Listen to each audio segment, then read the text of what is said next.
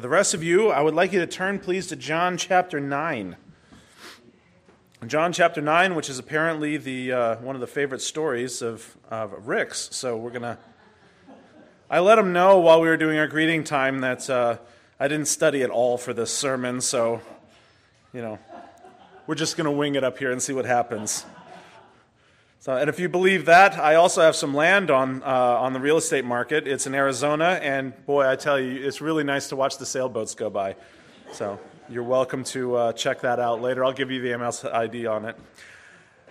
For John chapter 9, believe it or not, verses 1 through 34. Now, that does not mean that you're going to enjoy this fine day with these windows open until 3 in the afternoon. It just means that in the narrative, you can't chop it up at all. If you do, you're going to miss aspects of it, and so we are going to talk about the whole story about it, but rest assured, we do have a singular focus here, and it is on the nature of an unbelieving heart, and that is indeed the title this morning, The Unbelieving Heart. As John is interacting with us throughout the entire Gospel of John, he is expressing to us multiple ways in which that people can not respond rightly to the gospel of Christ. Right? We're given all sorts of examples of this. Nicodemus, who is a learned person, who is a member of the Sanhedrin, doesn't come to salvation in Christ immediately because he has to understand how this works out. And that's all what John 3 is about, and the struggle that he has with this idea that it's not good enough to just be Jewish. You actually have to be circumcised in heart and mind as well. You have to be born not only of water, but also of the Spirit. Nicodemus doesn't like that. He starts off from a skeptical stance. We see at the very end of the Gospel of John, we see another skeptic as well. That's Thomas, who won't believe unless he can place his hands in his side and feel his nail scars. That kind of stuff is not from a place of good intention. Because Jesus points out not everyone who comes after you is going to have that ability. When you came to Christ, did you get to examine the nail prints in his hand? Did you get to see his side that was run through with a spear or any of these other things? Did you actually even see Christ? No. Jesus speaks this reality that you believe because you've seen, but blessed are those who believe and have never seen. The Gospel of John is being written again to remind us all that we may believe on the Lord Jesus Christ and live. We have to base it on the testimony of those that came before us. Here we have John, but we also have the reality that if we come to the story of Jesus Christ and we hear the gospel and we refuse to believe, there is no excuse good enough. Because even if we were presented with all of the proof in the universe, it would not be enough to change an unbelieving heart to a believing heart. Here we see in today's story the Pharisees and the Jews presented with a man born blind. They want this so not to be the case that they go and interview his parents. And they go and interview him, and they try to challenge everything and say, this is just not the way of it. It cannot be that this sinner, Jesus, has healed you. So it's got to be something else. And we see all their barriers set up, and what John is including this whole story for is an example of how not to react to the gospel of Jesus, and I want us to see it this morning. So let's stand and we will read this passage. And since it is a long passage, as I read it, I will be emphasizing certain things in the story. So keep that in mind. It's not my normal way of reading, but it's a very long passage, so we'll do this. The word of the Lord, John chapter 9, verses 1 through 34. And as he passed by, he saw a man, this is Jesus, he saw a man blind from birth. And his disciples asked him, Rabbi, who sinned? This man or his parents, that he was born blind? Jesus answered, it was not that this man sinned, or his parents, but that the works of God might be displayed in him. We must work the works of him who sent me while it is day, for night is coming, when no one can work. As long as I am in the world, I am the light of the world. Having said these things, he spit on the ground and made mud with his saliva. Then he anointed the man's eyes with the mud and said to him, go and wash in the pool of Siloam, which means sent. So he went and washed and came back seeing. The neighbors and those who had seen him before as a beggar were saying, "Is this not the man who used to sit and beg?" Some said, "It is he." Others said, "No, but he is like him." He kept saying, "I am the man." And so they said to him, "Then how were your eyes open?" He answered and said, "The man called Jesus made mud and anointed my eyes and said to me, 'Go to Siloam and wash.' So I went and washed and received my sight." And they said to him, "Where is he?" And he said, "I do not know." They brought to the Pharisees the man who had formerly been blind. Now it was the Sabbath day when Jesus made the mud and opened his eyes. And so the Pharisees again asked him how he had received his sight. And he said to them, "He put mud on my eyes, I washed, and I see." Some of the Pharisees said, "That man is not from God, for he does not keep the Sabbath." But others says, "How can a man who is a sinner do such signs?" And there was division among them. And so they said again to the blind man, "What do you say about him, since he has opened your eyes?" He responded, "He is a prophet." The Jews did not believe that he had been blind and had received his sight until they called the parents of the man who had received his sight and asked him, "Is this your son, whom you say was born blind? How then does he now see?" And his parent answered, "We know that it's our son and that he was born blind, but how he now sees we do not know, nor do we know who opened his eyes. Go ahead and ask him. He's of age. He'll speak for himself." His parents said this because they were fearful of the Jews.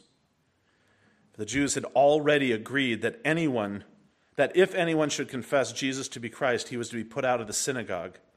Therefore, his parents said, he's of age, ask him. And so for the second time, they called the man who had been born blind and said to him, "Give glory to God. We know that this man is a sinner." He answered, "Whether he is a sinner, I do not know. One thing I know, though I was blind, now I see." They said to him, "What did he do to you? How did he open your eyes?" He answered them, "I've told you already. You would not listen. Why do you want to hear it again? Do you also want to be his disciples?" They reviled him, saying, "You are his disciple, but we are disciples of Moses. We know that God has spoken to Moses, but as for this man, we do not know where he comes from." The man answered, "Why, this is an amazing thing. You do not know where he comes from, and yet he opened my eyes. We know that God does not listen to sinners. But if anyone is a worshiper of God and does his will, God listens to him. Never since the world began has it been heard that anyone opened the eyes of a man born blind. If this man were not from God, he could do nothing." They answered him, "You were born in sin. You would teach us?" And then they cast him out. Let's pray. Father, we pray that what is found in us is a believing and loving heart towards your Son, our Lord Christ. We pray that we are not found amongst those who do not believe on him, do not rely on him for all things. We pray, Father, instead that what is found in us is a heart that dedicates itself to Christ no matter the cost. We pray that we base this not on the observations that we've made, nor even solely on us verifying certain things, but Father, we base it on the word and the testimony that you have placed in Holy Scripture. We pray that life come to our corpses for that end, that this new life trust in Christ and heed the word given. We pray, Father, that we emulate the same thing. We do not understand all things about Christ, but one thing we know, he has brought us to life again, and we now walk in a manner worthy of the gospel. We pray that that is the testimony of all who hear. And if not, Father, give ears to hear and eyes to see, that we may walk in this way. We pray for it with all of our hearts. In your Son's name, amen. You can be seated. Now, there is a lot of things in this story, a lot of things going on, obviously a very long passage, but one of those stories that if you chop it up, you're really going to miss some of the most central aspects to it. And this is one of the things I love about the long-form narratives that John is about to give us in the latter parts of the Gospel of John, is he expresses this reality because what he has been teaching, he now shows in narrative form. He gives story about. You know, there's rank skepticism, and then there's healthy skepticism. And here John is showing us one of the barriers to believing in the Lord Jesus Christ is just skepticism for skepticism's sake. One of the issues here, and one of the groups of people that I want to really focus in on, is the Pharisees' unbelieving hearts. Because John is including them as a warning to the reader. This is one of the optional ways to respond to the message of Jesus Christ.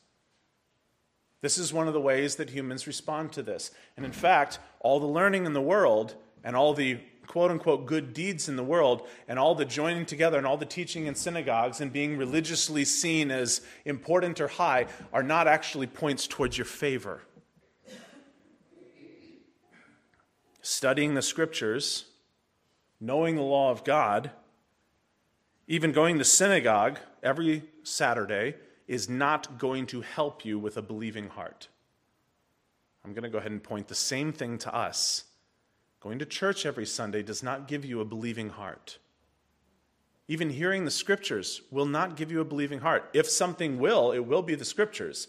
But it is not certain that simply because you know the Scriptures, you trust in Christ. And this is what John is showing us. He's telling us to look at our own hearts and see whether or not what's in us is a believing heart or not.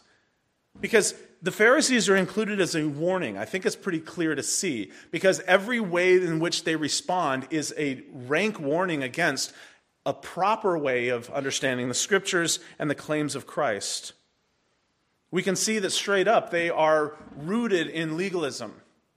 If you're taking notes, by the way, I have 5 little things. I don't ever do lists, but if you are taking notes, this would be a fine time to write this down.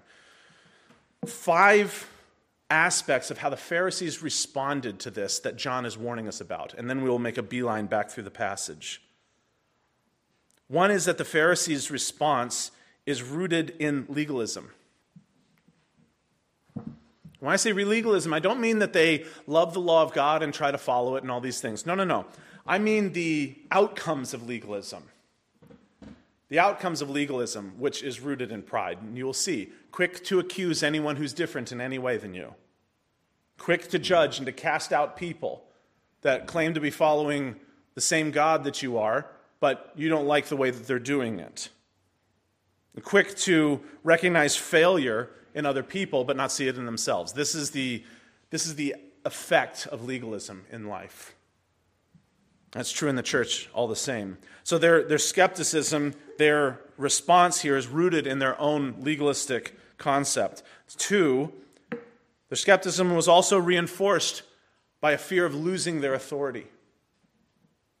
If anyone follows Christ, we're going to cast them out of the synagogue. They are not going to come in here and mess up my authority. That's not how it's going to go. And so their response, that's number 2, reinforced by their fear of losing authority. They like to be in charge of it all. Another sign of having an unbelieving heart, the unwillingness to listen to evidence. I'm set in my ways, that's the end of it. It's not a healthy thing. That's not a healthy thing for a Christian, in fact. The reality is we don't know everything about what it means to follow Christ. There's people that have followed Christ all throughout the centuries that look very, very different than us. This is why I teach church histories on Wednesday nights at 6:30 p.m., so that we can be reminded that Christians of all walks of life look very different than us, and yet they follow the same Lord. I don't have to, if I'm evangelizing somebody from Zambia, turn them into me. They're going to dress differently than me. They're going to sing differently than me. They're going to have different preferences than I am. They're going to have different concept of what going to church means than I do. That's just fine. But if I'm so focused on myself being so right that nobody else that disagrees with me could possibly be right, I will never listen to evidence. This is exactly what the Pharisees were. That's the third one, unwillingness to listen to any evidence, even if it's a man who was born blind that can now see.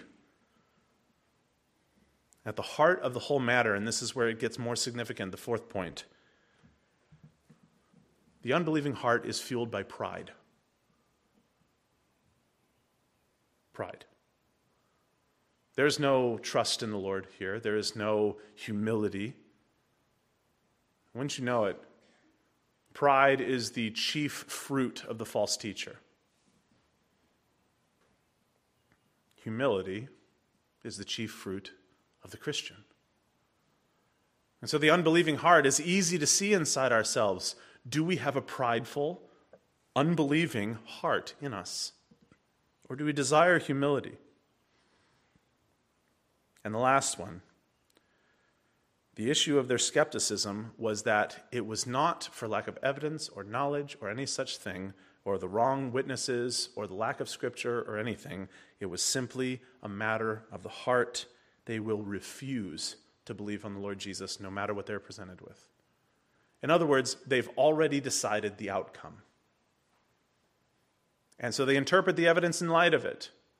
You will find this very, very common among atheists, for instance, who have determined the outcome of their decision. God can't exist, and so now we have to interpret all evidence in light of that conclusion. But Christ doesn't even come to you and say, you have to determine that God exists and therefore go interpret everything. No, it's you come and listen to God who has spoken. To a people, to a bunch of people, verified it, clarified it, was risen in sight of witnesses, and gave many proofs of this over and over again. This is not rank belief in a leap into the dark. The scriptures never talk about faith that way. It says, this is Christ, who at the right time was born into the world, born of a virgin, born under the law, so that he could redeem those out from underneath the law and set our feet on solid rock. Not gravel that may or may not hold our weight, or sand which when the river comes through will sweep out our foundation. He says, no, the scriptures say the words of Christ, the words of God, have an authority by which we are created and continue. And so there's consistency through it out. And the Pharisees, in doing all of this, are denying the very reality of what they claim to understand. They were the teachers of the law. In fact, you will usually find modern-day false teachers in pulpits for this point. They love to be in charge, they love to have everything set, and they are not tolerant of anything different than them. It is a sure sign of a false teacher in the church, same as it was in Judaism. It has always been the case. And so, it doesn't matter if you are somebody who is just hearing the gospel or if you are the one standing in the pulpit every Sunday. John is telling you, you need to analyze your heart too. The scriptures tell us often, consider the outcome of our faith. Analyze yourself. See whether or not you are in the beloved. You say, how can I do that? Well, a lot of people try to turn it into something simple. Like, well, see if I've done more good works this week than last week. My friend, that's not how that works. You may have done a lot of good works last week and few good works this week and many more good works the next week and none the week after that. Is Christ still your Savior? Christian, is Christ still your Savior? Yes. So that can't be it. What is it then? This is what John is getting at us. And for Christians that struggle with the assurance of salvation, this is one of the greatest gifts because we are actually given what an unbelieving heart actually does with the message of Jesus. And so let's see it as a warning, and then let's see it as a hope. Let's go through the passage quickly. We're not going to sit here and pick apart everything, but let's go through it quickly. John chapter 9, verse 1. As he passed by, he saw a man blind from birth. There. Blind from birth. No solution to be had. This isn't cataracts. This isn't something. He's going to need new eyes.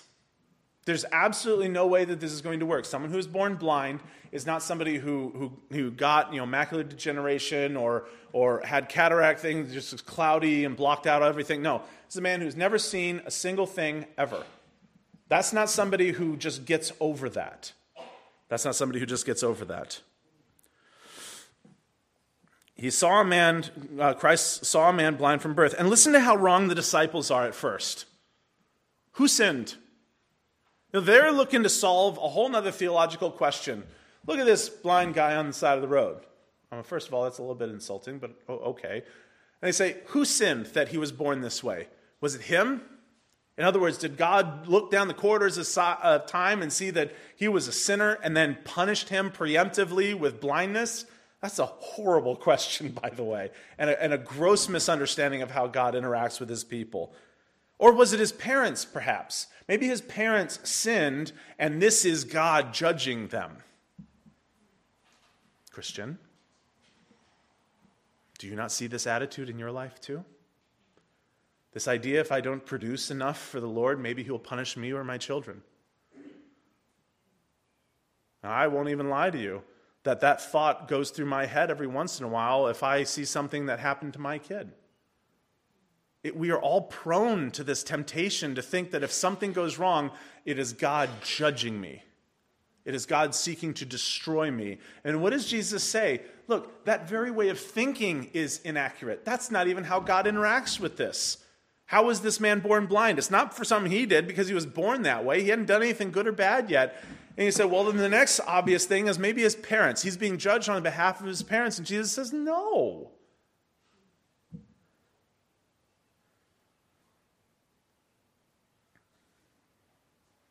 Verse 3, Jesus answered and said, it was not that this man sinned. It wasn't even that his parents sinned. In fact, it's so much better than that. This man is about 40 years old. He has been blind his whole life with no answer as to why, only hearing questions of, man, either you sinned or you were born in sin or your parents sinned. What a life. And then to hear Jesus say right in front of you, oh, no. This man's purpose for being born blind, wouldn't your ears perk up at that moment if you were the blind man? Mine would. I've been wondering my entire life why other people can describe what color is and how they can catch a ball in the air. I can't even figure out spatial reasoning like that. Imagine these words falling on his ears, hearing from Jesus the purpose why he was born blind.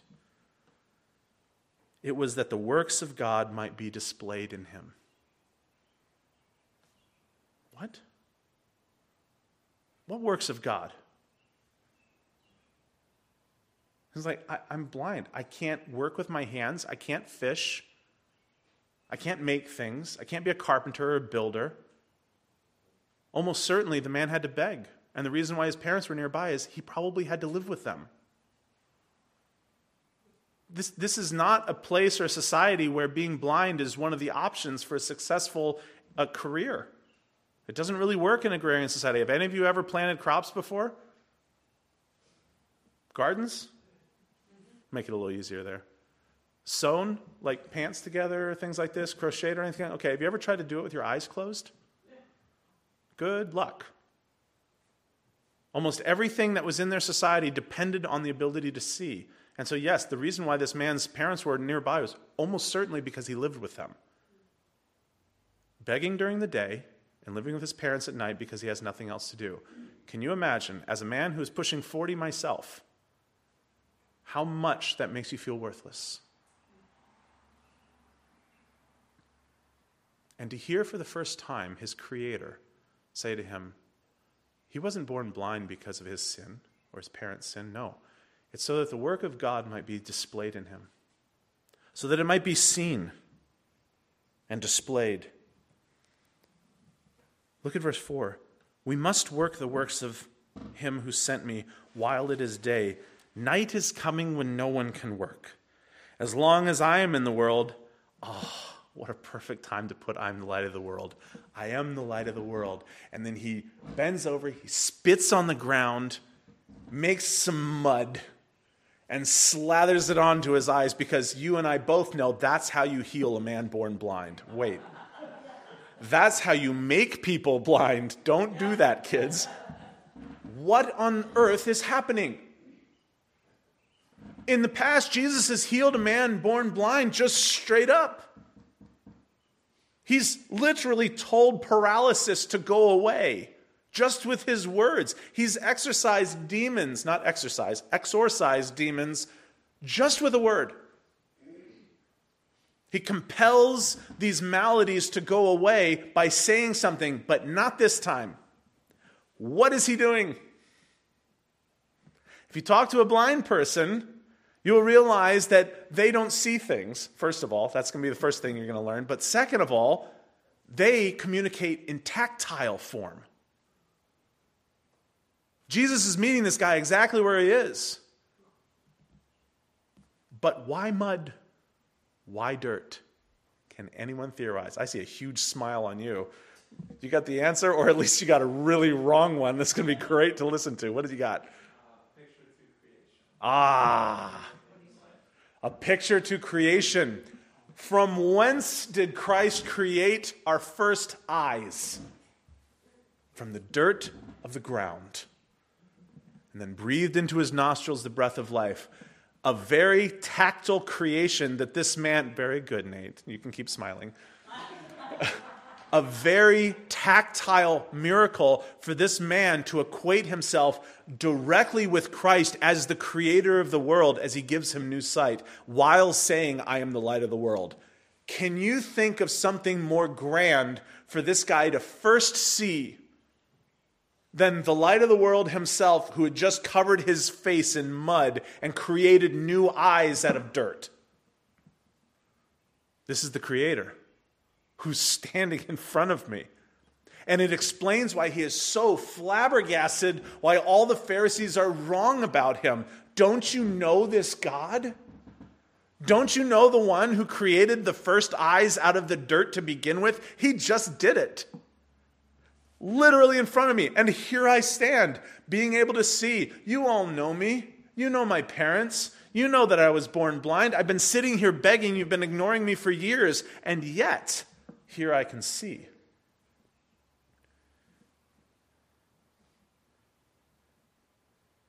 The works of God being displayed in his eyes.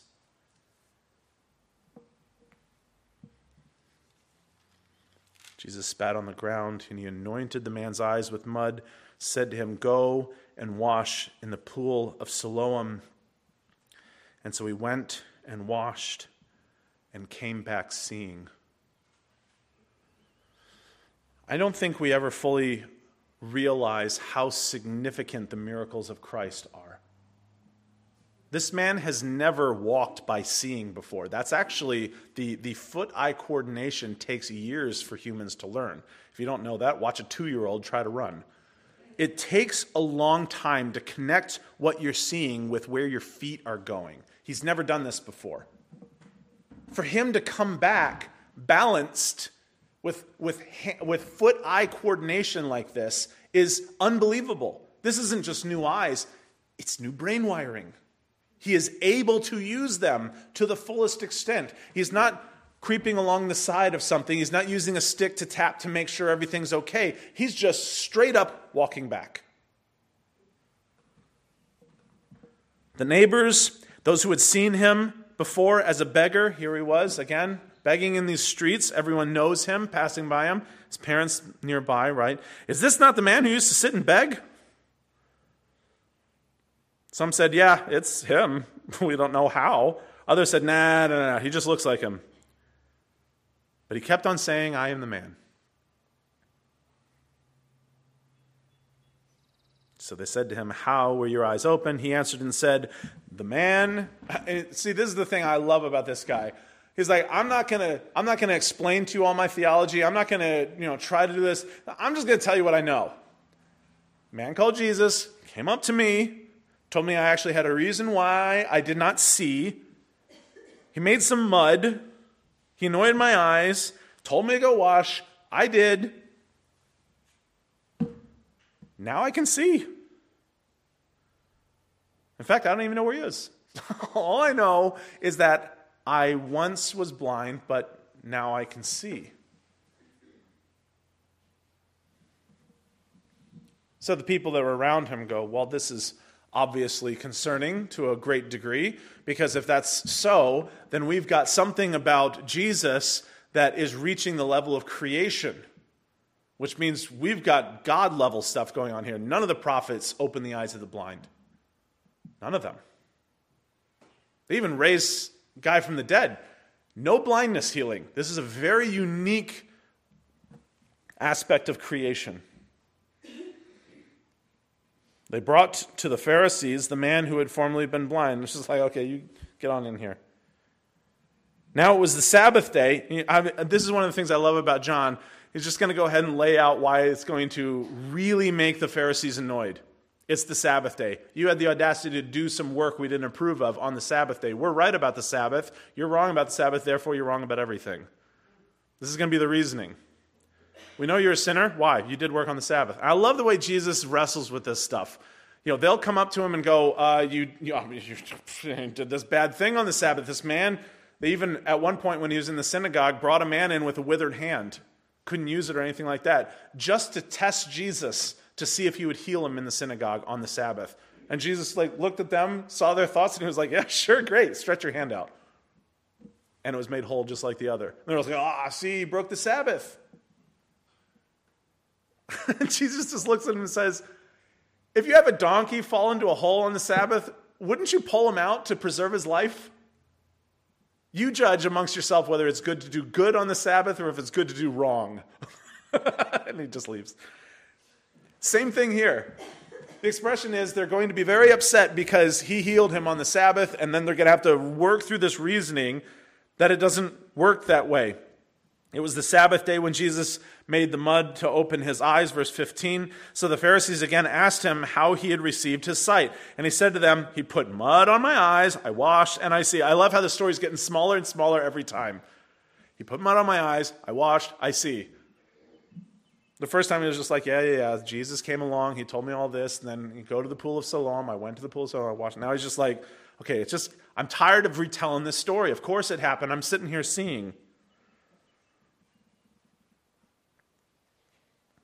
He said, I put mud on my eyes, washed, and I see. Verse 16, some of the Pharisees says, this man's not from God because he doesn't keep the Sabbath. There. And there we have one of our points. One of the issues here. In their commitment to themselves rather than to the Lord, they are quick to accuse anyone, to judge or cast out anyone, and fail to recognize the power or the grace of God in anyone else's life because they don't remind them of them. Christian, dear Christian, learn from Christians different than you. Learn from Christians different than you. And I will say it as long as I live. Lest you think being a Christian is about being like you. Learn from Christians different from you. Because the windows are open today.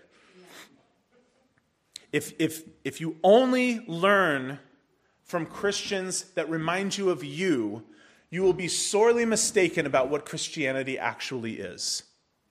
It's not about you. It's not about me.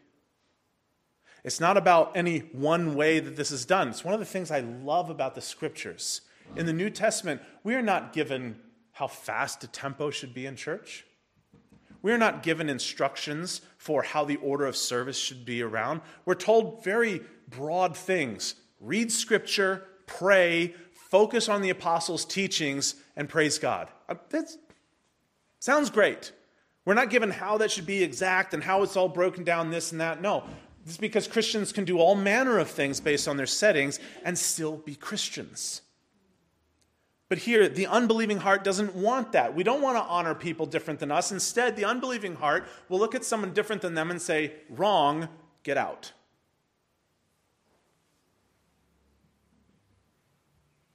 And this is what John is warning us about.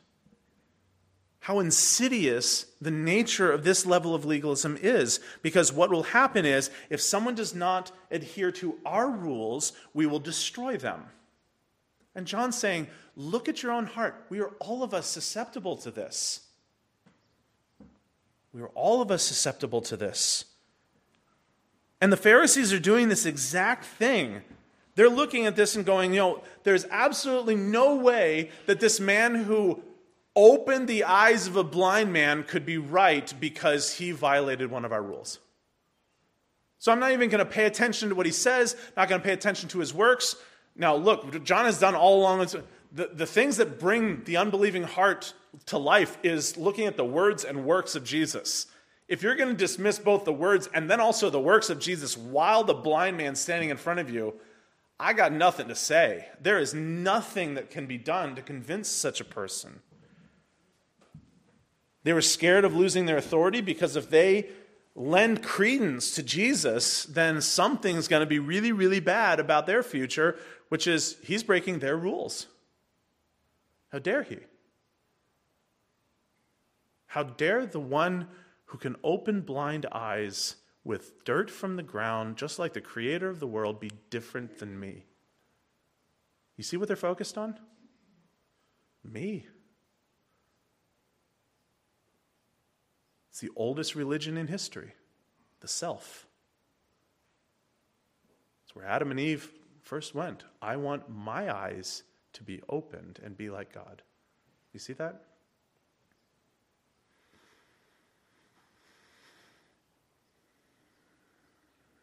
The Pharisees' conclusion about him in verse 16 is, how can a man who is a sinner do such signs? Well, that's just a grand question, because the answer is he couldn't.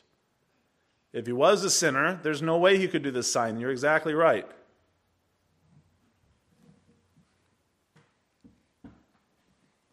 And the others said, we know he's not from God, for he does not keep the Sabbath. We have our rules, we have our structure, we have the way. He doesn't remind us of us, so he couldn't be following God. Then the others say, a sinner couldn't possibly do these signs, and there was division among them. And so they said again to the blind man, what do you say about him, since he has opened your eyes? And he just answered back, he's a prophet. What else could I conclude about this man? Obviously, God's prophetic ministry has returned back to the world, a prophetic ministry that all Jews knew had been silent for 500 years. Obviously, he must be a prophet, and all of a sudden, God is doing new works, and you're going to have to listen to him. That's what it means when somebody's a prophet. He speaks the word of God. And so what this man is saying is, not only are the works of Jesus self-evident, but so are the words. He's a prophet. In other words, Pharisees, you have to listen to him. You have to listen to him. The Jews did not believe, and that speaks of the Pharisees there, did not believe that he had been born blind and received his sight. See, that to them makes more sense than them being wrong on the Sabbath. You see that? He must have been lying for 40 years about his blindness. That's what it is.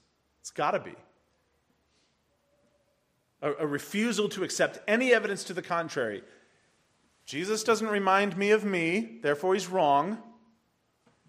And so this work, this miracle that he did, must not have been a miracle at all. This guy's probably been faking it his whole life, 40 years of faking it. They've been plotting this since before they were born. It's the only logical explanation, because we know we're not wrong, so therefore all of this evidence to the contrary is just a lie. It's a conspiracy. They've all been plotting it for 40 years just to make fools of us. They won't make fools of us. We know we're right. You see that attitude? So instead of listening to the fully grown 40-year-old man, they go and find his parents. They found his parents, the parents of the man who had received his sight, and asked them, is this your son whom you say was born blind? How does he now see? His parents answered, okay, so we don't want to be out of the synagogue. We know that you guys are on a tirade trying to destroy everyone, so we'll just say this. We know he's our son, and that he was born blind. We're not going to tell you anything else. How he is able to see now, we do not know, nor do we know who opened his eyes. Just go ask him. He's of age. We kind of like being with our friends every Saturday morning. And we're told this isn't conjecture. He's of age, ask him, he will speak for himself. And John includes this parentheses. His parents said these things because they were afraid of the Pharisees, for they had already agreed that if anyone should confess Jesus to be Christ, he was to be put out of the synagogue. Because that's how you deal with people that are wrong. You throw them away, right? Right? That sounds like God, right? It sounds like the ministry of Jesus, right? When people were wrong about him, he just threw them out, right? Threw them away. No. He would sit down and eat with them and call them to repentance and teach them and show them the way of life. And then they would turn on him and kill him. And here, what he's expressing is the same thing. And what John is telling us about is the same exact picture of the unbelieving heart. Verse 24, for the second time, they called the man who had been born blind and said to him, okay, you can't claim that he healed you anymore. You have to give glory to God. We know that that's right. We'll take that from theology. We know that he's a sinner. And the guy answered back and he says, whether he's a sinner, I do not know. And this is where he just shrinks his entire testimony down to a single series of words. He says, one thing I do know, though I was blind, now I see. There. Let's just make it simple. I'll take out the washing. I'll take out the mud. I'll take out everything else. You cannot deny that I once was not seeing and now I am. Not good enough. Because what he's trying to do is trying to convince the Pharisees that this is a work of God. It really isn't about the mud, though that's awesome and a callback to creation, but it kind of distracts. And he's like, you guys seem very confused about this.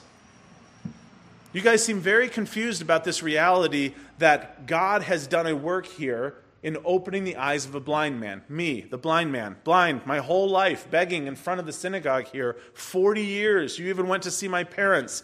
You can't deny what's happening in front of you, can you? And if you can, why is that? And so he just shrinks his entire testimony down to, I was blind, now I see. There. And he's like, that should be enough, right? All the other accoutrements, all the other additions taken off of it. They said to them, what did he say to you? How did he open your eyes? So they go back to it. I want to hear the mud again. I want to hear the Siloam again. I want to hear all this other stuff. And he answered them, you know what? I told you already. And you wouldn't listen. Why do you want to hear it again? Do you actually want to become his disciples? Now, his question is insulting and awesome. And it's also a great picture and a great testimony to us when we are getting into a discussion with somebody with regards to the words and works of Christ. If they are continually just asking questions just to denigrate the name of Christ, you are barking up the wrong tree. And it's actually a fair question. Are you actually open to being a disciple of Christ? Are you actually open to being a Christian? Because if not, why would I waste my time? I will just give you the works and the words of God. I will pray for you, but I'm not going to sit here and keep throwing pearls in front of swine. It's not going to work that way. And Jesus does the same thing. He does it to Bethsaida. He does it to Chorazin.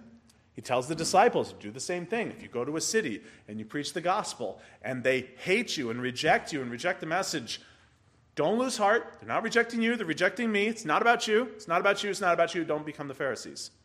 It's not about you. Rejecting me, shake the dust from your feet, go to the next town. Christian, same for us in evangelism. If someone rejects Christ, don't take it personal. They're not rejecting you. You know why? Because you're not the gospel. You're not the Savior. You're just the messenger. Don't shoot the messenger. Now, they do all throughout history, and they may again, but until then, don't take it personal. You're not the gospel. You're not there to save people. Christ saves people. You're not saving them to your lifestyle and your perspective of Christ. No. You are giving them the gospel, and Christ will grow them up.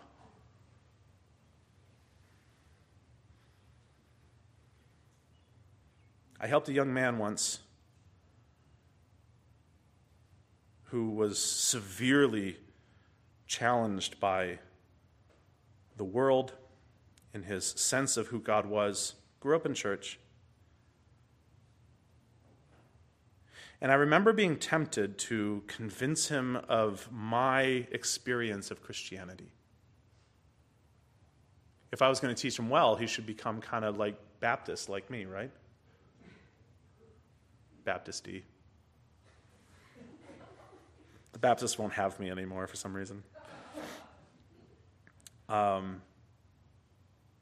But I made up my mind early on. I spent years discipling this man. I made up my mind early on that if I was going to give him anything, it was just going to be the gospel. And I'll let the chips fall where they are. Wouldn't you know it? Grew up to be a very conservative Anglican. Completely different tradition than mine. Very different. But as I watched him grow and mature, I don't think I've ever been prouder. Because while it's different than me, he follows Christ. A man who once couldn't think of how we could ever get to a solution of knowing whether or not Christ was truly a Savior.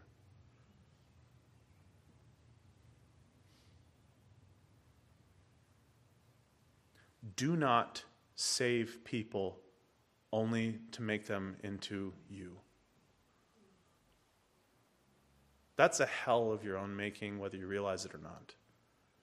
I don't want you to be like me. That's the last reason I preach. I don't want you to be like me. I don't like me. Most people don't like me. I want you to be like Christ. I truly do.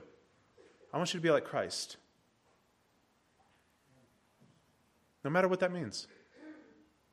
No matter if that makes you disagree with me on all sorts of secondary issues. I don't care. I don't take it personal. I'll disagree with you too. That's fine. But let's find unity in Christ, yeah? No matter what it means. No matter how difficult that's going to be. No matter how much persecution comes in the next generations. No matter any of these things. Because it's not about us. At the end of the day, it's not about Shane. It's not about Nathaniel. It's not about Jen. It's not about Tim. It's not about John, Gracie. It's about Christ and him crucified. The gift of God to mankind to save sinners. Not to become like us, not so that we all put on a uniform, but that we have unity in the bond of peace. And that unity, as Philippians 2 tells us, is given through humility and nothing else. Humility. The very thing the unbelieving heart is not capable of. Humility. Because the unbelieving heart is rooted in pride. The unbelieving heart will look at itself and say, why do I need a Savior? I'm not sick. I'm doing just well. Sure, I fail in this and that's my humility. But all in all, I'm pretty awesome. I can set the stage. I can set the example for other people to follow.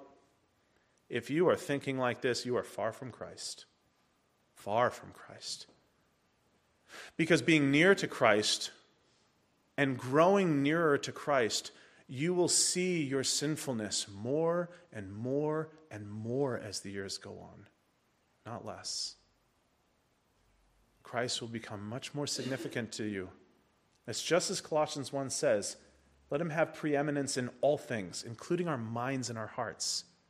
And John is telling us this in a story. He's giving it to us in this. He's saying it wouldn't matter how simple the testimony is. Doesn't matter how clear it is. Doesn't matter, unbeliever, if you have somebody standing in front of you who couldn't see, that now sees, that too wouldn't convince you. It is God alone who brings faith to the unbelieving heart. And we can see it here at the very close. He answered them, I've told you already, you would not listen. Why do you want to hear it again? Do you also want to become his disciples?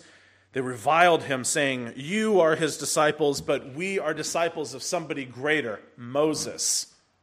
Now, in retrospect, as John's writing this, how foolish is that statement? Moses is better than Christ. That's lunacy. Moses never opened a man's eyes that was born blind. Moses didn't do the miracles. They were done on his behalf. God told him, I'm going to do this miracle. You just go, you hold the staff, and I'll take care of the rest of it. You just stand on the seashore, and I'll have a great east wind blowing all night long to split open the Red Sea. Go read that story again. It wasn't Moses going, ha-ha, clunk. Moses did not accomplish any of these things, and yet Jesus here is literally fashioning eyes out of dirt just as he did at the beginning of creation. That's amazing stuff. And then for them to come back and go, yeah, you're his disciple, but we're disciples of Moses. Man, We know that God has spoken to Moses, but as for this man, we don't know where he comes from. Yeah, you do. He comes from God. No sinner can do this stuff, which means he's serving God in a way different than you wish. And in fact, for the reader of John, you know that he actually is God, that kind of secret thing that's going on. We don't like him. We don't agree with him. He's not like us. We have authority. That will challenge our authority if we agree with him. We can't do that. I love the man's response. Verse 30. Why? This is an amazing thing. What an astounding thing. Like, he is just flabbergasted. He's like, imagine this, the first day you can see, and out of it comes witnessing this nonsense. And he's just like, this is an amazing thing. And I like to think that he's like saying it with that tone of just laughing at them. Like, what an amazing thing for you to say. He says, you don't know where he comes from, and yet he opened my eyes. We know that God doesn't listen to sinners. And if anyone is a worshiper of God and does his will, God listens to him. Never since the world began, and you can see that the man's thoughts have already gone back to creation and made that connection that we already made. Never since the world began has it been heard that anyone opened the eyes of a man born blind. Notice how his testimony inside the flabbergasted response went from really small because he was just annoyed with them to, you idiots. You can't see what's happened in front of you. I can. Why are you blind now? It's just turning the whole thing upside down onto it, and he is just astounded at this, and I would imagine laughing to a certain extent. And he says, if this man were not from God, he couldn't do this. And so they answered back and revealed their heart. You were born in sin.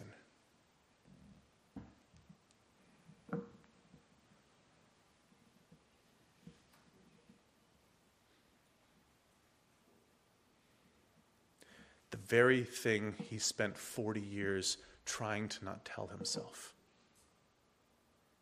We know you're a sinner. God punished you. We know you were born in sin. We weren't born blind. Can you hear the venom? You were born in sin. The evidence of it is you're not like us. You're blind. That's all you'll ever be. You think you can teach us? We're better than you. We teach you. You're worse than us. We weren't born into sin. Look at us. We are good. Can you hear the hell dripping out of their mouth?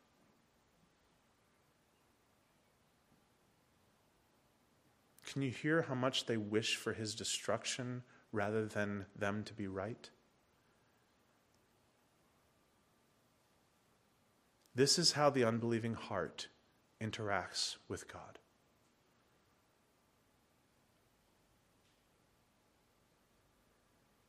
You were born in sin. They said the same thing to Jesus because the rumor went around that nobody knew who his father was. We know who our father was.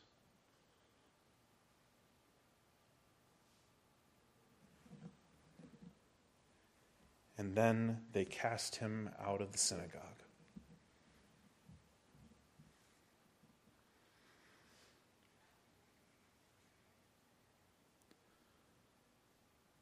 I would love to finish this chapter today, but I'm not going to. We will finish it next time. But I want all of us to consider what John is having us deal with here. Is there inside any of us an evil, unbelieving heart? If so, it'll show up these ways. It'll make us want other people to turn into us. It'll be proud. It'll be impenitent. It will see others' sins before you see your own. you will want to be in charge of other people, their lives, their emotions, their Christian walk. You will be unwilling to be challenged, unwilling to listen, unwilling even if Scripture itself corrects you. And you will find in the center of your heart not humility in following Christ, but pride in following yourself. That is an evil, unbelieving heart. And I pray it is in none of us. I pray it is never found in any of us because it is so insidious and so destructive that it would take the very person, this blind man, and throw him out of the synagogue before admitting that they might be wrong about their view of God. That's not how it works. How it works for us, and this is where we turn the last bit to hope. We don't want unbelieving hearts. We want believing hearts. And so when we hear the words of Christ, when we see the works of Christ, what do we do when they challenge our habits? Do we reinterpret it? Explain it away? Or do we submit to Christ? I'm going to let that question hang in our minds today.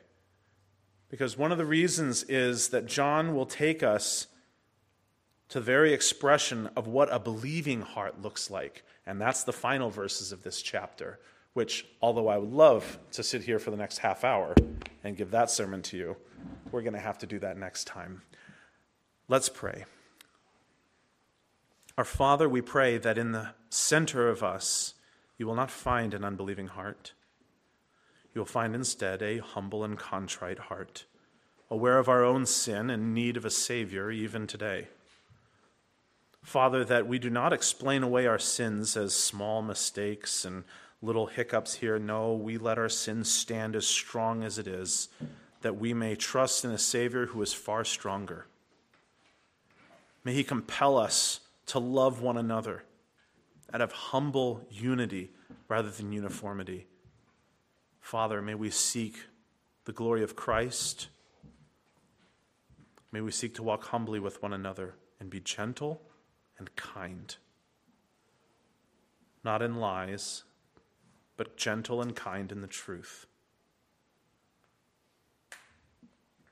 May it drive us to our knees to state that saying which should be accepted by all: Christ Jesus came into the world to save sinners, of which I am chief.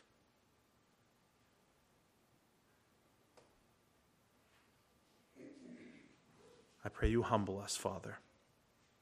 Humble every person in this room, that at the right time you may lift us up.